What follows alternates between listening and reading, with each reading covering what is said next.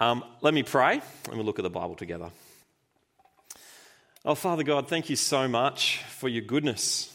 We thank you for the wonderful thing it is that you, the God of the universe, would speak to us in your word. And so we pray that you do that tonight.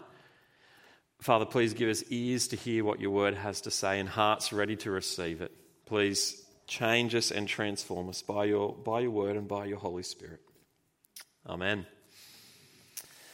All right, well, tonight we come to the last chapter of Job, Job 42.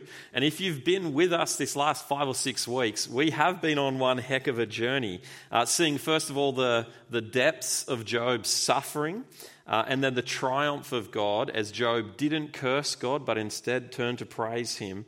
And then after that we saw pages and pages of discussion between Job and his really lousy friends. And then you saw this kind of escalating impatience from Job as he sat in his suffering. Kind of, God, what are you doing? Why, God? Answer me, God, as he kind of became angrier as we went along. And then finally last week, we saw God's answer. God showed up and his answer was, well, actually, Job, you sit there and I'll question you. Brace yourself like a man and I'll question you. You will answer me. Who are you, Job, to question the Almighty God? Do you have an arm like God's? Can your voice thunder like his? And so Job was silenced, we saw last week. Chapter 40, verses 4 and 5, he said, I'm unworthy. How can I reply to you? I put my hand over my mouth. Now I wonder, as we come to the end of chapter 41 and start off here in chapter 42, how are you left feeling from all of that? In awe, perhaps? Humbled. God is very big and we are very small. He's so powerful. He's free. He does what he wants and he owes us nothing. He's no man's debtor. Now there is a sense in which if you've been following along with the whole point of the book of Job up to this point, God would be totally within his rights to end the story at the end of chapter 41, wouldn't he? Tell Job how it is, and then that's it. Job, I'm free. I'll do whatever I want. End of story. That would be a perfectly fine ending to the book of Job. Job's left humbled, and God says that's it. But I wonder, as we've worked our way toward the end of the book in chapter 41, I wonder if anyone's been left feeling unsettled. You've seen Job battered by the suffering that he's endured, and then we've seen him kind of battered by God's response in his answers.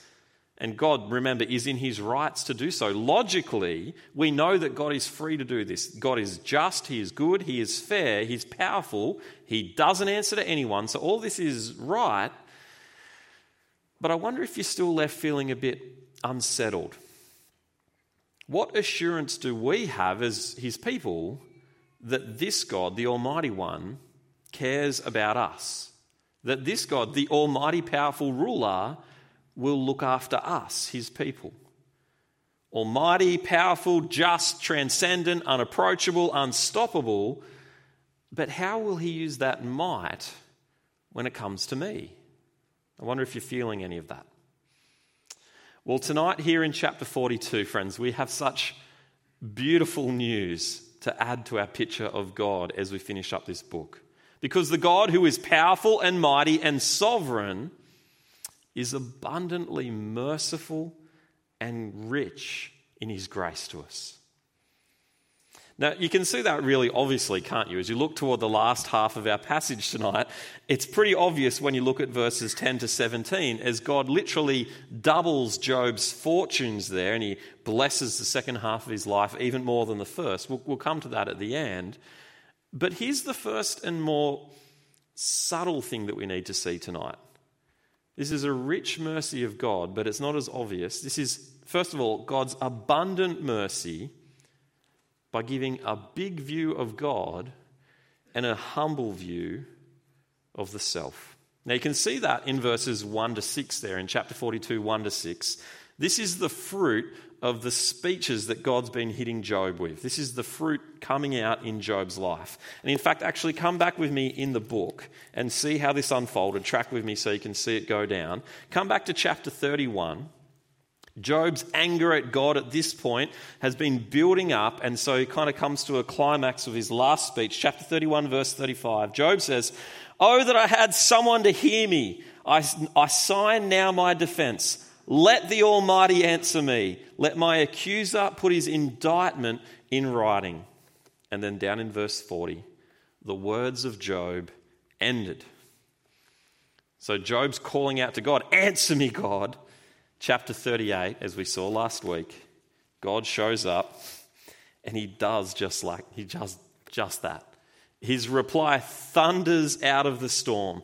2 whole massive chapters, this overwhelming tidal wave. God is huge and Job is tiny. Now here's where I want you to notice the transformation. 38, 39, God gives this enormous answer to Job. Have a look in 40 here and you can see Job beginning to change. Have a look at chapter 40, verse 4 and 5. Job answered the Lord. He says, "I'm unworthy. How can I reply to you? I put my hand over my mouth. I spoke once, but I have no answer. Twice, but I'll say no more." So here in 40, Job's response to God is a little bit of a non-response. It's a little bit like when a kid maybe oversteps the mark with their parents and they know they're in a lot of trouble, but they're still kind of a little bit angry at their parents perhaps. The kid knows at this point they can't talk back to their parents, but at the same time they're not going to talk and say much at all. So instead they're like, "I'll just give you some silence, but I'm not going to talk back. How can I answer you? I'll shut my mouth. I'll say no more." It's as if Job's gone from a sort of defiance as he's thrown his questions at God to now a silence in chapter 40. And so God continues to press on. And in the next 2 chapters, 40 and 41, we saw Behemoth and Leviathan last week, another overwhelming tidal wave of God's hugeness and Job's tininess. And so now notice the transformation here in chapter 42. Now Job is humbled. Verse 2, he begins by offering up praise to God. After all of that, he says, "I know that you can do all things. No purpose of yours can be thwarted." He declares the freedom of God, that he praises God. And verse 3, he admits he's been treading on holy ground. Verse 3 says, "You asked, who is this that obscures my plans without knowledge? Surely I spoke of things that I did not understand, things too wonderful for me to know." And then comes repentance. Verse 4, "You said, 'Listen now and I'll speak to you. I will question you and you shall answer me.' Well, my ears have heard of you, but now my eyes have seen you. Therefore I despise myself and repent in dust and ashes." Job has come face to face with God and he's humbled, utterly humbled. He repents. Do you see the transformation that's gone on in Job up to this point? It's really stark. It's massive what's happened.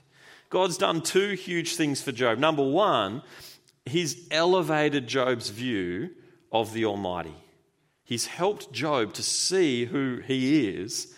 But second, God has gifted Job with a correspondingly small view of himself. He's humbled him with what he's shown him. And so here's the point, guys. Verses 1 to 6 here in chapter 42 is not kind of the mean, rough bit as Job repents of the heavy words he's heard before God begins to then give him blessings in the end. Verses 1 to 6 is the beginning of the blessing in Job's life. In fact, I want to say it's actually the primary blessing that's been brought about in Job's life. Remember, all the way back at the beginning of this book, chapter 1, Job was already rich. He was already doing pretty well for himself. He was happy. But God has taken him on this huge journey, this incredible thing that he's gone through, and here we're beginning to see the fruit of it in his character, in his life. And so now Job sees God with a wonderful new clarity. He sees who God is more clearly. That's a great and wonderful gift. You're still not so sure? I want you to notice another curious little detail here. Who had more to answer to before God? Who was in more trouble with God, Job or his friends? Well, the friends weren't they? In verses 7 and 8, it clearly says that they were wrong and that God is overtly angry with them. So Job's friends are in more hot water than Job. But who is the one that God spends 4 chapters addressing face to face as he unleashes this incredible piece of teaching from God? Well, it's Job. Job's the recipient of all of that. Now, that would have been a terrifying experience to be confronted by God in that way. But those words are also an abundant gift of God's mercy and grace, both to Job and also to us as we go through it tonight. It's a shake-up from God. It's a rewiring of how you see God and how you see yourself. It may have even landed like a rebuke, certainly for Job, and I imagine for many of us. But that's not God being mean or harsh. It's an act of love. Because the fruit that you can see here in chapter 42 is so precious. It's a good thing. I've done something on my iPad that I don't understand. I'm very sorry. Please go away. I think that'll do. All right. Seeing yourself clearly is really important, isn't it? To have a clear picture of yourself. Now, Michael Scott from The Office, his greatest enemy is that he has zero self-awareness. Now, if you love the show, it's because of that. It's what makes him the funniest character on TV. And if you hate the show, it's probably for the same reason, because he's got no self-awareness, and so he lives and acts in a way that is completely oblivious to what everyone else is thinking going around him. It's almost painful to watch him as he lives completely out of kilter with reality, right? Michael's problem is that he doesn't have a clear sense of himself, and so he's incapable of relating to everyone else around him on the show. Now, I hope none of us here tonight have that same level of lack of clarity on ourselves such that we can't relate to anyone else around us. But when it comes to seeing ourselves clearly in relation to God, guys, we're all Michael Scott unless God steps in and does something in us, does something for us. Unless God shows up and humbles us by his word, unless he blasts us with exactly the sort of things that we've been looking at these last few weeks, we will never understand who God is clearly, and so we won't relate to him rightly. And so it's a rich and wonderful thing to see God clearly, to encounter his might, to be shaken by his sovereign rule, to be put in our place and told God owes you nothing. Without that clarity, we'll just slide straight back into a Michael Scott level of zero self-awareness toward us and God and who he is. See, when things don't go your way in life, it can be really easy to start to turn toward God and say, why are you doing this? How dare you do this, God? Not why, but how dare you, God? I'm a Christian. I follow God. I serve you. I'm on your team. You've let me down, God. Or when encountered with sobering truths in his word, sometimes our attitude can slide into entirely the wrong place. God, how dare you send people to hell? God, how come you don't save everyone? How dare you not save everyone? Now, it's okay to ask good questions. Questions like, how come God doesn't save everyone? You might ask that question. But if our posture to God in that goes from a genuine question wanting to listen to God to instead being unwilling to hear his answers and kind of almost putting him on the stand and putting ourselves in the judge's seat and saying, God, you need to conform to my expectations. And if you don't, you're in trouble with me. God, you need to behave and be who I need you to be. Well, if that's where we find ourselves, we need an experience like Job's.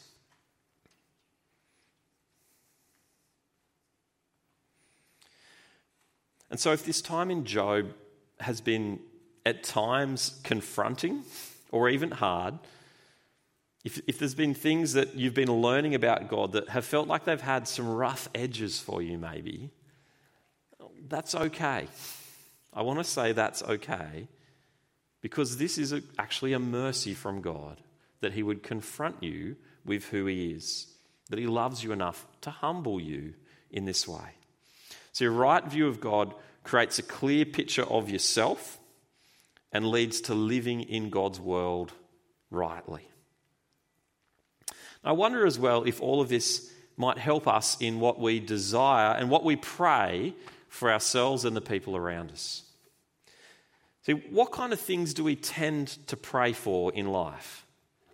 Good exam results, success in that job interview, health, get the girl, bless the marriage. All those things are fine. Success, good marks, jobs, winning, health, happiness, they're not bad things. But often those are the sort of things that actually lead to pride and self-reliance, aren't they? When we get everything and win everything and so on. And that's actually one step away from hell. Now let's be clear. The scriptures encourage us to pray about anything and everything, to bring all of our requests to God. So feel free to pray those kind of things. I do as well. But I wonder sometimes, is our view of prayer too small? The things we desire for ourselves and those around us a little short-sighted, limited. See, when hard times do come in life, when they come, what kind of things should you pray? God, stop it, make it stop, make it stop, make it stop. Sure, pray that. We don't want to wish bad on ourselves. But is there more than just simply, God, make it stop, that we might be able to pray? How about, God, in this time, please work your will in me. Please, through this time, give me a bigger view of you. God, please humble me through this. God, help me to love you more and the things of this life less. Suffering is the best soil for God to grow the character that he wants to see in you. And so there's God's first abundant mercy to us. It's giving us a big view of himself and a small view of ourselves. Here's the second one that comes straight out of verses 7 to 9. God's abundant mercy of forgiveness and a right standing with him. So have a look there. Verse 7, it sets the scene. God has got a bone to pick with these friends. Look at verse 7. After the Lord had said these things to Job, he said to Eliphaz the Temanite, I am angry with you and your two friends because you've not spoken the truth about me as my servant Job has. God says, you've done the wrong thing. This needs to be made right. But wonderfully, have a look at verse 8. God provides the way for that to happen. So God said, take 7 bulls and 7 rams and go to my servant Job and sacrifice a burnt offering for yourselves. My servant Job will pray for you, and I will accept his prayer and not deal with you according to your folly. You have not spoken the truth about me as my servant Job has. And so they do it. They follow those steps one by one, and God accepts Job's prayer in verse 9. Sacrifice offered, Job intercedes in prayer, and God forgives them. Isn't that overwhelmingly gracious of God? God doesn't owe these guys forgiveness. It's not his job to forgive them as if he has to. Even if they'd come to God crawling on their hands and knees, begging for a way back to him, God doesn't owe it to them to forgive them, but he grants it. But not just grants forgiveness, in fact. He actually shows them the problem that they have, and then he provides the solution and the way forward, and so they're forgiven. Friends, is this not how our good God treats us in the gospel of the Lord Jesus Christ? We, like these friends, have sinned against God. We've rejected him, and he doesn't owe us forgiveness. It's not his job as if he has to. And yet in God's kindness, he's gracious enough to show us that we have a problem, to show us that we've sinned. And then he provides a way. He provides a solution in Jesus. He gives us the sacrifice, Jesus himself. And in fact, he provides a mediator, just like in these verses. He provides the better priest, Jesus. He gives us everything we need so that we might be brought back to God. He provides it all out of his overwhelming kindness and goodness and graciousness. And so friends, guys, if you're new to this stuff, if you're checking out the things of Jesus, you're checking out the person Jesus, the things in the Bible, don't miss the headline about who God is. God is full of love and mercy. He's kind enough to show us that we have a problem, and he gives us a solution in Jesus. He's done it all. And so guys, if you're wondering what Christianity is about, if you have any question about that, God, it's not self-improvement. It's not be good and then God will bless you. That's actually what Job's bad friends thought, and they had it so badly wrong. The message of the gospel is you're a sinner and you desperately need forgiveness. But in Jesus, God has done everything for you to come back. And so repent of your sin and trust in Jesus and what he's done for you. Come back to God. He's full of mercy. He'll have you back. But you know what? God's mercy, there's a whole bunch of other ways you can see God's mercy and grace in these verses, just in verses 7 and 8, 9. You notice what God calls Job in these verses. Verse 7 and again in verse 8, he calls Job, my servant Job. That's what he called Job back in chapter 1 when he was showing off Job to Satan. He says, have you considered my servant Job? There's no one like him. This is a position of honor. And that's what God is now saying again about Job here at the end of the book, after everything that's happened. The mercy of God there. And not only that, God actually gives Job vindication in front of his friends. He says, Eliphaz and the boys, you have not spoken the truth about me at all. You got it wrong. Job was right. You were wrong. He calls them out. Man, that must have felt good for Job, don't you reckon? To finally hear that on the mouth of God. Remember how in earlier chapters, Job was crying out for someone who would plead his case, who would say he's innocent, he's not suffering because of sin. And here is God himself graciously doing that for Job. Even though Job has not acted perfectly or spoken perfectly, God's just rebuked him for some of that. But overall, God steps in and says, Job was right. And friends, you were wrong. You were wrong. And what's more, it's like God puts the delicious sauce on all of this by making Job the mediator between him and the friends and God. Job is the one who must intercede and pray, which is just delicious, isn't it? You know, these friends, they've been abusing Job. They've been saying all this rough stuff about him. You need to repent. You're a sinner, Job. And if you'll do that, God will have you back, but it's your fault. And then God turns up and says, you're the sinner. You, friends, are the ones who messed it up. And you need Job to pray for you. And so this is Job's vindication as well. He's proved right in this moment. Another mercy of God to Job. And another little small mercy, I don't know if you saw it in verses 7, 8, 9. Did you see how prayer works? It's quite bizarre if you look at the details there. Have a look. God comes to the friends and he says, you need forgiveness. You need to make a sacrifice. Then go to Job. Job will pray this thing for you and I, God, will accept his prayer. And so they go do all of that and God accepts the prayer. Now here's the point. God doesn't need our prayers. Don't hear me say God doesn't want our prayers. He does, but he doesn't require them. He actually knows what Job is going to pray before he even prays the prayer, and then he answers the prayer. God doesn't need our prayers. He knows all things. He knows what you'll pray before you even pray it as well.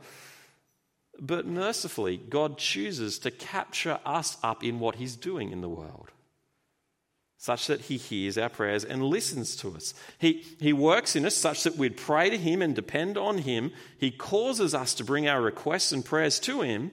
And then in real time, God hears our prayers and responds and changes what he will do based on our prayers. The God of the universe has chosen to capture us up in all of that. What a privilege. What a mercy prayer is. That God would choose to involve us in his work in the world in that way. All right, we've seen God's abundant mercy in a couple of ways. Number one, by granting a big view of himself and a humbling view of ourselves. And number two, in giving us forgiveness and a right standing with him. Here's the third and final thing to see in this passage. God's abundant mercy, blessing in the end. Now, in some ways, this is the most obvious one that just kind of jumps off the page here in this passage. But I actually think it's also the trickiest one for us to land rightly. So let's have a look at it. Verse 10, it's like the heading of the whole section. After Job had prayed for his friends, the Lord restored his fortunes and gave him twice as much as he had before. Now, in the verses that follow, that's exactly what God does. It says he doubles it all. You have a look in a second. But notice before we look at that, verse 11, Job is still a man recovering from an enormous tragedy that has happened to him in verse 11 there. Have a look, verse 11. All his brothers and sisters and everyone who had known him before came and ate with him in his house, and they comforted and consoled him over all the trouble that the Lord had brought on him, and each one gave him a piece of silver and a gold ring. His family come and they comfort him in his real pain. But in the midst of all of that, so this suffering is real and it lands and it hurts, but in the midst of that, God has still been blessing Job through this whole process. And so you read on in verse 12 as he begins to literally double Job's physical fortunes. 14,000 sheep, 6,000 camel, 1,000 yoke of oxen, 1,000 donkeys. Now, did anyone this week, as you perhaps read this passage, did anyone go back and fact check this in chapter 1? Put your hand up if you did. Some of you are sticklers for details. Yeah, a few of us were like, what? How much did you have in chapter 1? Exactly half of what we see here in 42 is the answer. Verse 13, it mentions that he has 7 more sons and 3 more daughters. But this time he actually gets to see these children have children and their children have children and children have children. Verse 15, he's so wealthy that he actually gives an inheritance not just to his sons, which was a tradition, but to his daughters, who would usually get their inheritance through the in-laws. Job's got enough that it's overflowing to everyone. Verse 16, Job lives to see all of this because he lives 140 years, which is roughly twice the average life expectancy of a person. And so it all gets doubled. This incredible, literal abundance of blessing. Now, here's the important thing to stop and think about. It's really important. You can undo the whole book if you get this wrong. Why? Why does God do all of this at the end of the book? Is this some sort of a reward for Job? Job, you've done real good, so you get all the good stuff now. I'm going to reward your good behaviour. Because if it is, then we should probably crack the code, work out what Job did right and go after it as well, so we can get all of this ourselves. Now, many people think that this is how many people think that way about God. God is a God of blessing, and so if you play your cards right, do the right things, then this will be you as well. Not in a literal double your camels kind of way, but the prosperity gospel literally teaches, come to God, do the right thing, do good, and you can expect a reward here and now in this life. God will bless you here and now if you play your cards right. That's the promise. Now, is that right? No. Absolutely not. The whole book of Job up to this point has been tearing that idea to pieces. That's just Christian karma. It's what his friends have been saying all along. If you do good, God blesses you. If you do bad, you get bad stuff from God. That's the whole system his friends were on about all along, and God's just torn that whole thing to pieces. It's the absolutely wrong message that Job's friends had for Job. It's not the gospel, and it's not even the message of the book of Job here. Instead, I want us to catch this. There's something much more wonderful going on here. See, what was the point when we got to the end of chapter 41? What was the point up to then? What was the point? God is free. He's sovereign. He answers to no one. He doesn't owe anyone anything. Not Job, not you, not anyone. And in fact, it's really important to catch this. Job's response to God happens in chapter 42 before God has poured out any of this physical blessing on him. Job turns in awe and wonder and praise of God in verses 1 to 6 in chapter 42, and he does it before God has given him any of his stuff back.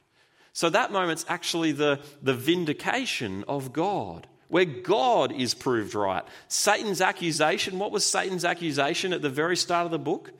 It's that Job only loves you, God, because of all the stuff you give him. And then here we get to the end of it all, and Job is praising God well before God's done anything with his physical circumstances. He's still sitting on the ash pile of his life, and he turns to God and says, "You are amazing. I praise you." And so here's the amazing thing that chapter 42 shows us. God is mighty and free, doesn't owe anyone anything, and yet, in his freedom, from that place, he chooses to abundantly pour out his mercy and blessing. Not because we earn it, not because he owes it to us, but because he is good and gracious and generous. So the huge view we get of God in chapters 38 to 41, it's wonderful, but without a clarity on what's God going to do with all this power and freedom, it can feel a bit scary. Do you have an arm like God? Does your voice thunder like his? You might be a bit worried until you see the heart of God here. Praise God that he is free and doesn't owe anyone anything, and yet in his freedom, he's full of mercy and love. It's extravagant, the love that he lavishes on us, his people. And so how should Job chapter 42 shape our expectations of the Christian life today? Well, I want to say, as Christians, we can expect the same treatment from God. If you're in Christ, if God is your loving Heavenly Father, it will mean blessing in the end for you too. But here's the thing, timing is everything. The timing of that is really important to get. Now, we had Maddie read from us from James chapter 5, which is a really helpful passage to get our head around what's going on in Job. And so come back to James 5, which was read out, because Job here in James 5, he's held out as a model for us as Christians, someone that we should copy and be like. But I want you to notice the timeline, the when of the blessing. Have a look at James chapter 5, pick it up verse 7, I'll read it again. James 5, verse 7. He says, "Be patient then, brothers and sisters, patient until the Lord's coming. See how the farmer waits for the land to yield its valuable crop, patiently waiting for the autumn and spring rains. You too be patient and stand firm, because the Lord's coming is near. Don't grumble against one another, brothers and sisters, or you'll be judged. The judge is standing at the door. Brothers and sisters, as an example of patience in the face of suffering, take the prophets who spoke in the name of the Lord. As you know, we count as blessed those who have persevered. You have heard of Job's perseverance and have seen what the Lord finally brought about. The Lord is full of compassion and mercy." Now, as you hear that, what things are the same for Job as for us today? What things are the same? Well, it's a lot of things, isn't it? We need to be patient, like Job was. We need to persevere, like Job did. We can expect, verse 10, suffering, like Job experienced. And verse 11, it's the same today. God is full of compassion and mercy. All of that was true for Job, and it's true for us today. But what's different? It's the timing. Timing is everything. See, what are we as Christians waiting for? What moment when our blessing arrives in its fullness are we waiting for? Well, it's not a doubling of your fortunes and camels. Verse 7 and 8, it's the return of Jesus. The return of Jesus. Our hope, God's promises to us, are tied to the return of Jesus. It's that moment in history that we're waiting for. There's simply no promise to you as a Christian today that God will bless you materially here and now. Now, he might In fact, for many of us, he has really, if you are living on the Central Coast. But that's not a promise of God for every Christian. In fact, we're actually told to expect the opposite. We're told to expect suffering and trouble and persecution, as James says here, because we bear the name of Jesus. Because we're a Christian, we can expect that. You can count on it. But you can also count on this: blessing in the end. When Jesus comes back for us, his people, you will know blessing that completely outstripped anything that Job saw. It'll make his blessing look like rags in comparison to what's to come. Timing is everything. And so, guys, I want to say the prosperity gospel, that teaching I talked about before, is wrong. It's just not true. It gets the gospel wrong. But I want to stop on that for a second and take us deeper and think a bit more about this together. Because not only is it not true, I actually want to suggest it's really dangerous as well. I'll show you why. Imagine I come up to a classroom of kindy kids, right? And I'm their teacher, and I say, hey kids, guess what? Your parents have got a really good surprise for you. Tomorrow, instead of school, all your parents, they're going to take you on an amazing holiday to Disneyland. That's what your parents are doing tomorrow. No school, Disneyland instead. And the kids get pumped. They listen to the teacher and I can't believe my parents have promised this. This is amazing. And then they wake up the next morning and mum and dad boot them out the door to school as usual. What happens at that point? Well, at best, they might just get angry at me, their teacher, who's lied to them. But more likely, at worst, they've bought into the promise that I said was from their parents. And so now they're angry at their parents. They're disappointed. They're wondering why their parents didn't come through for them. It's a train wreck if I did that. The problem with the prosperity gospel is it puts promises in the mouth of God that he never made. It says, if you follow God and live his way and pray this way and do these things, you'll be happy and healthy and rich, and you will be blessed here and now. You will get it now. If you give your money lots to church, then Jesus will give you even more money back here and now. Now, let's assume that these people have the best intentions in mind as they teach this stuff because they perhaps really believe it themselves. But sincere or not, can you see how devastating that can be for a person? To grab a bunch of sincere Christians and tell them that God has promised you that he will bless you in this life if you do the right things and play it all right. What happens if God actually hasn't promised those things? And what happens if God doesn't deliver on the promises that he never made but you've made on his behalf? What happens when instead of health, it's a diagnosis of cancer? Or instead of wealth, you lose your job and it's unemployment and poverty? What happens when depression sets in? Well, either you get angry at God and you turn your back on him and say, you let me down, God, you didn't hold up the deal. Or perhaps you turn in on yourself and you say, I haven't prayed hard enough, I didn't believe enough, I didn't have enough faith, and you make it about your mistakes. That's dangerous. It's toxic. It's deadly. So the prosperity gospel, it isn't true. Second, it's actually really dangerous. And finally, I want to point us to this as we finish. It misses the fact that God is actually doing something much more bigger and more beautiful in you.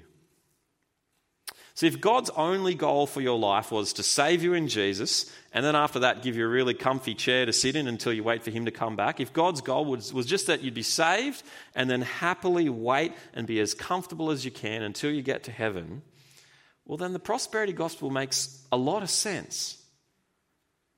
But Job, the whole book of Job, shows us that God is doing something much bigger and more beautiful in our lives.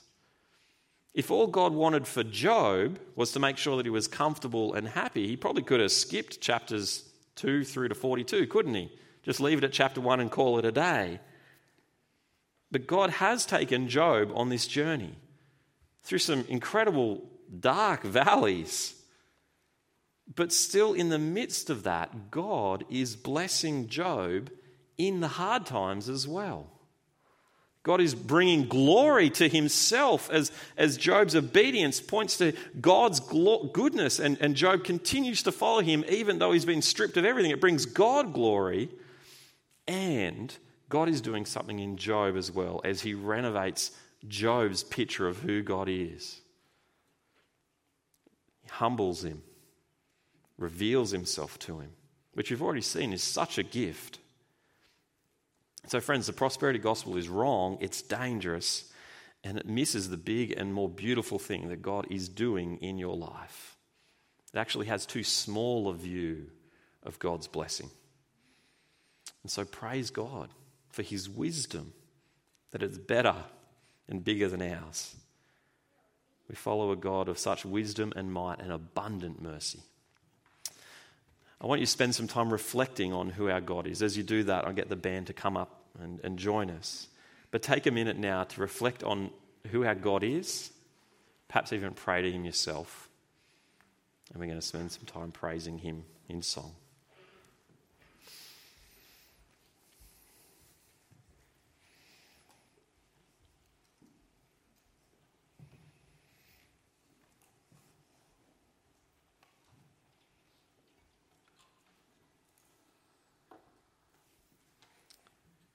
Let's pray.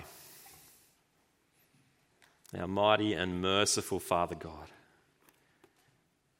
we praise you for this and this alone because of who you are in your might and power and wisdom and glory, and in your grace and mercy and love. We thank you and praise you for that. Amen.